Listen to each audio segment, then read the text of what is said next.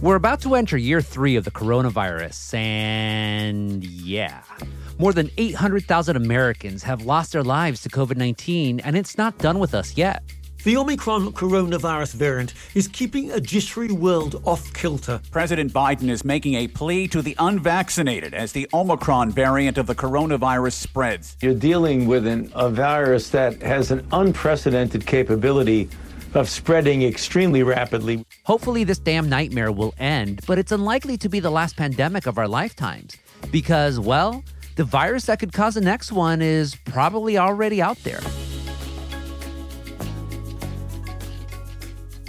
I'm Gustavo Arellano. You're listening to The Times, daily news from the LA Times. It's Wednesday, January 5th, 2022.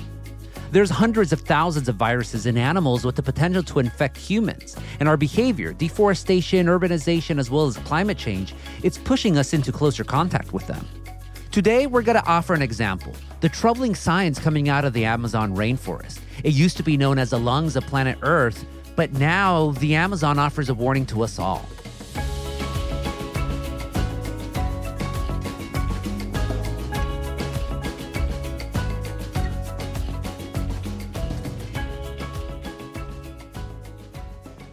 My colleagues, Kate Linthicum and Emily Baumgartner, wrote a story about this. Kate is a foreign correspondent based in Mexico City, and Emily is a national correspondent focused on medical investigations. Both of voces, welcome.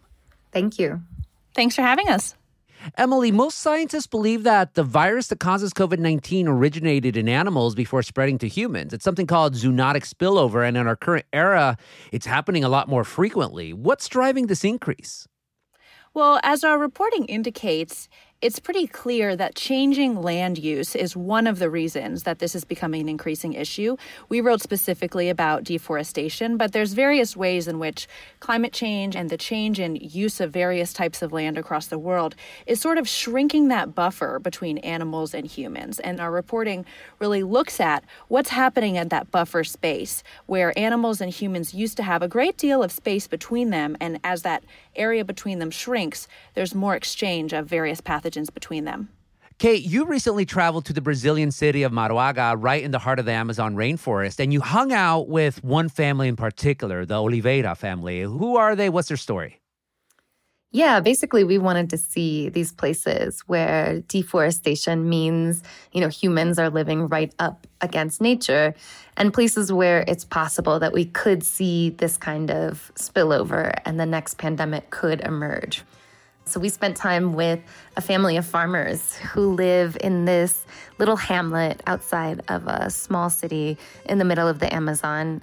They moved there 30 years ago. The matriarch of the family, the grandmother, literally cleared the forest by hand to build the first home for her and her multiple children. Those children now have children. Some of them have children. Every time they need more space, for another children's home, they just go into the forest and burn a little more down and build their homes. They're really an example of a family who is living kind of at that perilous edge between humans, civilization, and nature. It sounds like the more the family grows, the further they push into the Amazon. Right. I mean, in Brazil, for a lot of people, the Amazon forest and the right to destroy that forest is considered something of a birthright. These are people who are living in really impoverished conditions a lot of times. And for them, the forest represents economic opportunity. You can log it, sell the timber, plant crops, and eventually put cattle there. So for them, this is sort of a matter of life and death. Few of them were thinking about the potential consequences from a disease perspective. I've never been to Brazil, so when I think of the Amazon, I think lush rivers, wildlife, and green, green, green. Yeah, I mean, the Amazon is incredible. It is so dense with life. Every square meter has just thousands of creatures living in it. You can hear it, you can smell it, you can feel the life in the jungle. So it's really quite alarming watching the jungle burn, which you see sort of in all directions as you travel through the Amazon, people clearing land for farms and for cattle. So tree stumps, ashes, smoke, basically devastation. Devastation. The Amazon rainforest is on fire. Some of the fires burning now in the Amazon were deliberately set to clear the rainforest for raising crops and cattle. An area of Amazon rainforest roughly the size of a football pitch is now being cleared every minute. What that means is that forest that could cover more than 2,000 pitches is just vanishing every day. And all the signs are that this rate of devastation will accelerate. Emily, deforestation, of course, it's part of the human experience. We chop and clear and build, and voila, we have a city, we have a settlement.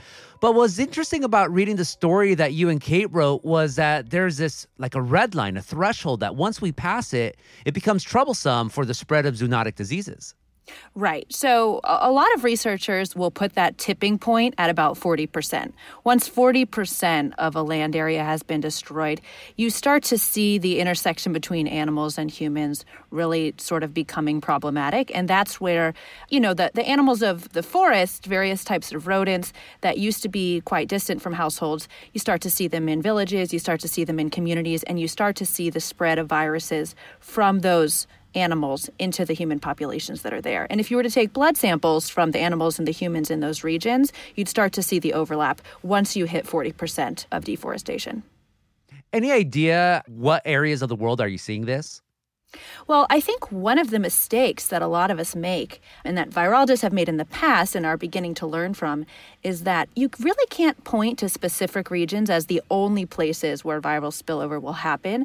There are certainly problematic areas where we've seen many of the most consequential outbreaks in the past. Southeast Asia, you're seeing issues in Malaysia, obviously Brazil from our reporting. But there's no reason to be certain that this couldn't arise from somewhere like North America. The intersection between animals and humans just looks different in different types of societies. But I think it's important to point out that the mark of this problem is not necessarily that a country is developing. We'll be back after this break.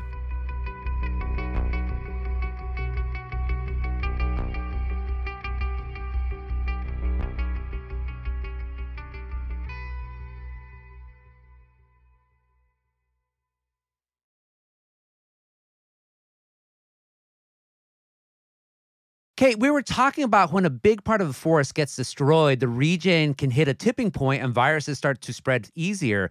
And the Oliveira family that you talked to, they're living in a real-time version of this. Right. Zika virus emerged in Brazil and was incredibly destructive. It's called the Zika virus, and it only causes slight illness in those who get it. But there is growing evidence that links it to a rare condition in babies. Zika has been spreading quickly in parts of Latin America and the Caribbean. Zika comes from mosquito bites and is not spread among people. There are other, mosquito-borne illnesses, such as malaria. Muitas vezes atingido por malária. We were already affected many times by malaria. Mm-hmm. I spoke to the father of one of the young girls that we profiled in the story, and he said he had had malaria dozens of times. No, 42 vezes eu já peguei malária. 42 times. Verdad? A lot of people who live on the edge of wildlands like a forest, they also do a lot more hunting for food and have more contacts with wild animals that way. Absolutely, yeah. This family, often eats wild animals that they catch from the jungle. Oh, delícia. It's good. Mas também não pode exagerar na pimenta. It's delicious. I spoke to one young girl, a 10-year-old Dara lady, who kind of gushed over how delicious some of these animals are. Semana antes eu ia lhe dar para você provar, mas hoje eu não tenho. If we had arrived 1 week earlier, he would have arranged for us to try it. And scientists have actually traced that kind of consumption of wild animals to, pathogen spillover in recent years in Brazil. And Emily, just how risky is it to eat these animals like the paca, type of rodent that we just heard Dara lady and her father describing? There is certainly risk associated with it because some of these animals are what we would call a reservoir host. Basically means that they're carrying the virus, but it's not making them sick. So you can't necessarily tell that it's a problematic virus until it moves into humans and creates an outbreak with symptoms among humans. I think a good example of that is the 2013 Ebola outbreak in West Africa is believed to have begun from the consumption of bushmeat in Guinea, which is a West African country.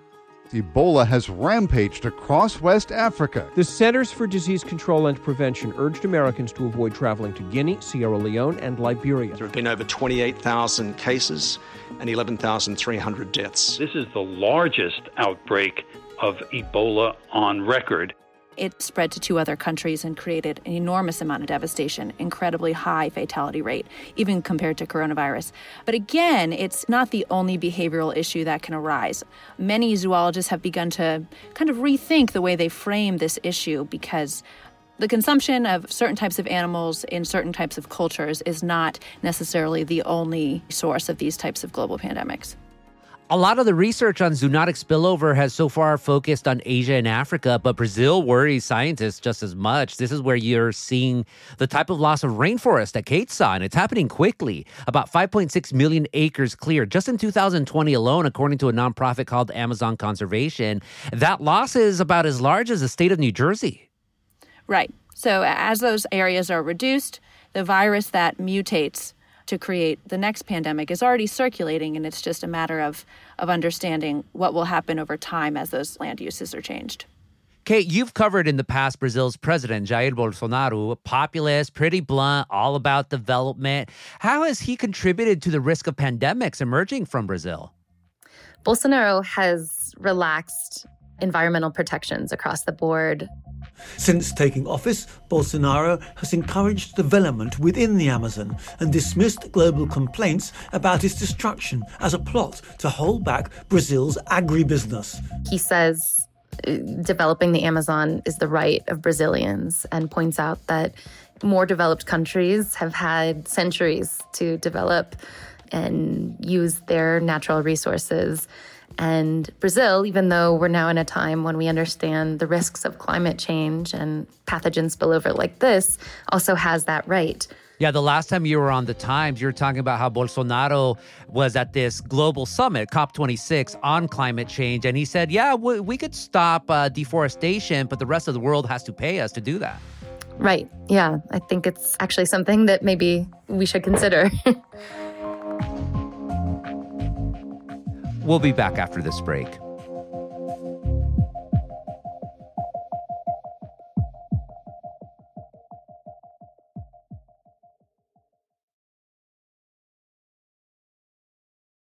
Scientists in Brazil are already worried about another spillover event. Kate, you met a veterinarian, Alessandra Nava, in a lab in Manaus. That's a metropolis in the center of the Brazilian state of Amazonas.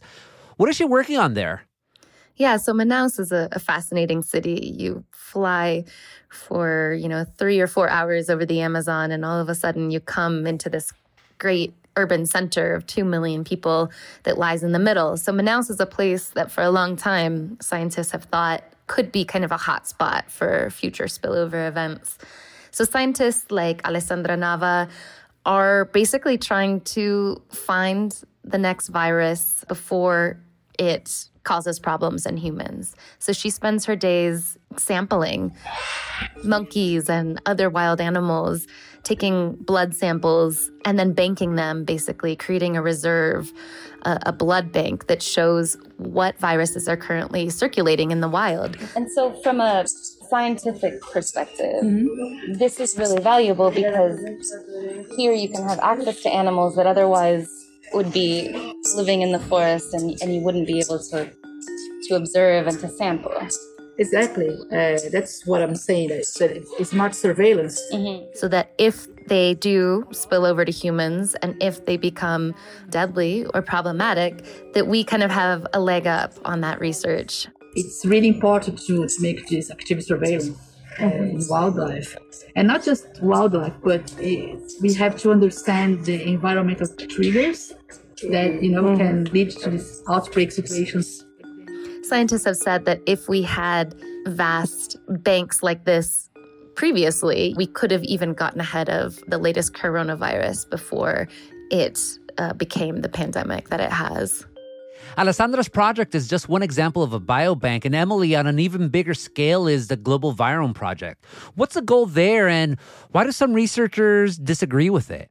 The goal is to essentially have a database of the 1.6 million different viruses that are believed to be living in animals across the world. The reason that it's controversial, or perhaps just the reason that many virologists don't think it's a very efficient approach and that it's overly ambitious, is that a very small percentage of these 1.6 million would ever jump over into humans and would ever cause disease in humans. So the more targeted approach that other researchers would be more in favor of would be sampling the humans living in these regions instead of sampling just the animals. So the humans living at this intersection, families like the family that Kate spent time with, as well as workers who traffic some of these wild animals to wet markets, folks who are spending time in bat caves, various types of farmers who are interacting with lots of animals. And also, I imagine telling humans to not live in these risky behaviors, not live on the fringes of the Amazon or continue to develop in places like that. Right. So part of the work here is convincing specific groups of people to adopt less risky behaviors, some of those groups that work at these intersections just for their livelihood. But I'll also point out some of the nuance here that I think Kate's ground reporting captured really well, is that the people who are living at this intersection, sort of embody the fact that it's a very complex intersection between livelihood and public health. Nós precisamos sobreviver. We need to survive. E se nós temos que sobreviver de quê? Do que nós temos. Sim. Eu confesso. We need to survive from what we have. It's not only a geographic intersection, it's a figurative one. It's a place of great nuance where you're asking people who have, for centuries, fended for themselves to take into account the very unlikely but possible consequence for the rest of the world if their livelihood gets out of hand. And how does the Oliveira family feel about being in that intersection, Kate? And how is it living so close to the jungle? I mean, they say nobody understands the forest better than they do. Mas não é ótimo aí, assim, eu sou apaixonado por floresta. I'm in love with the forest. And there's some truth to that, They literally arrived there 30 years ago and started clearing the forest by hand. When COVID ravaged this swath of the Amazon, they turned to the jungle for help. They basically used traditional medicines. They eat off this land. They build homes off of it. They're sort of intricately connected to the forest in so many ways. And while they've faced diseases in the past, like malaria, they've also seen the enormous benefits that it has. They're not people who are afraid of the forest. They think they sort of understand how to live with it. And they're definitely not thinking about the next global pandemic. They're thinking about what to eat and how to eat that evening. Yeah, it's their livelihood, and that's something we have to think about when considering ways to avoid the next pandemic. We can't be all colonialism and tell whole groups of people to abandon their homes and everything they know anymore, So, Emily, how do scientists suggest we build communities that are more resilient to disease? A lot of researchers have agreed that it's very unlikely we'll ever prevent spillovers, that the most realistic approach to preventing pandemics is catching spillovers before they turn into outbreaks. So having very quick viral detection, very quick sequencing, very quick understanding of what the virus is and designing tests very quickly against it so you can contact trace at the site of the original outbreak and isolate those who are affected and stop it quickly. It's a funny answer because it sounds a bit fatalistic to say that, spillovers can't be prevented, but spillovers have been happening for centuries and centuries and centuries, and only recently has the frequency of really devastating effects in humans really increased. So there is something to say about the behavioral element of this. It's not just about stopping that intersection between the species, but more about trying to mitigate the consequences of it.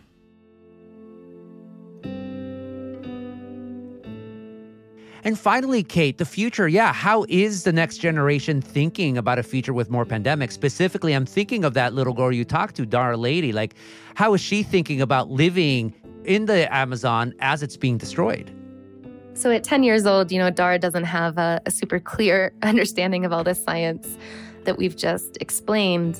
But I was struck by the fact that she did have kind of an intuitive sense, I think, of the dangers of destroying the jungle, and she sort of mourned it as she watched a swath of the Amazon burn in front of her. Posso mostrar nenhum fragmento matando, né, a natureza, e eu fico pouco triste. Mas também vai ajudar porque essa terra que eles queimam, essas árvores, essas proteínas que eles queimam.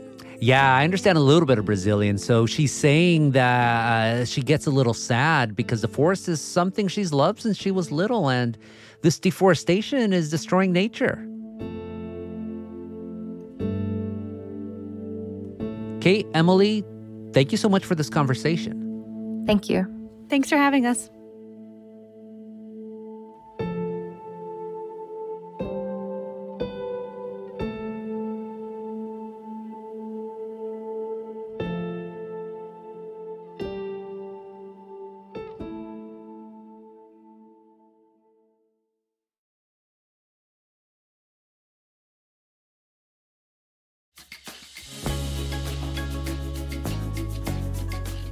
And that's it for this episode of The Times, daily news from the LA Times. Tomorrow, are left-wing politics having a moment in South America? We head to Chile to find out. Our show is produced by Shannon Lin, Denise Guerra, Kasha Brosalian, Melissa Kaplan, Ashley Brown, and Angel Carreras. Our engineer is Mario Diaz. Our editor is Lauren Rao. Our executive producers are Jasmine Aguilera and Shani Hilton, and our theme music is by Andrew Eapen. Like what you're listening to? Then make sure to follow The Times on whatever platform you use. Don't make us Tapuchia Podcasts. I'm Gustavo Arellano. We'll be back tomorrow with all the news and desmadre. Gracias.